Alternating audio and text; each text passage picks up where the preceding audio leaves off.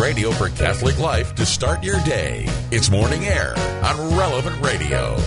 With Glenn Leverance, here's your host, John Harper. Good morning. It's 5 minutes after the hour. It's Wednesday, July 15th, 2015. Bishop Donald Hying, the Bishop of the Diocese of Gary, Indiana. Your Excellency, good morning.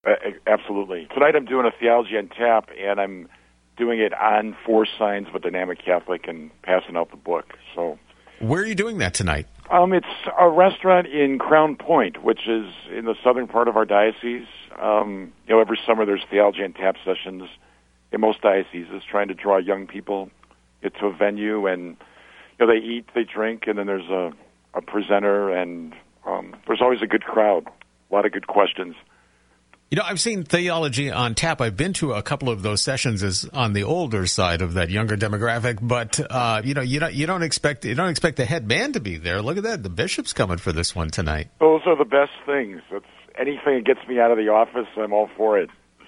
But it also goes to show you the accessibility of our Catholic faith, and maybe the lesson learned here, as we've learned from so many of the great stories that our listeners told us about being witnesses to our Catholic faith, is to just really just get out there and just be natural. It's like breathing. It really is like breathing. Now, it's easier to say that. It's another thing to put it into action.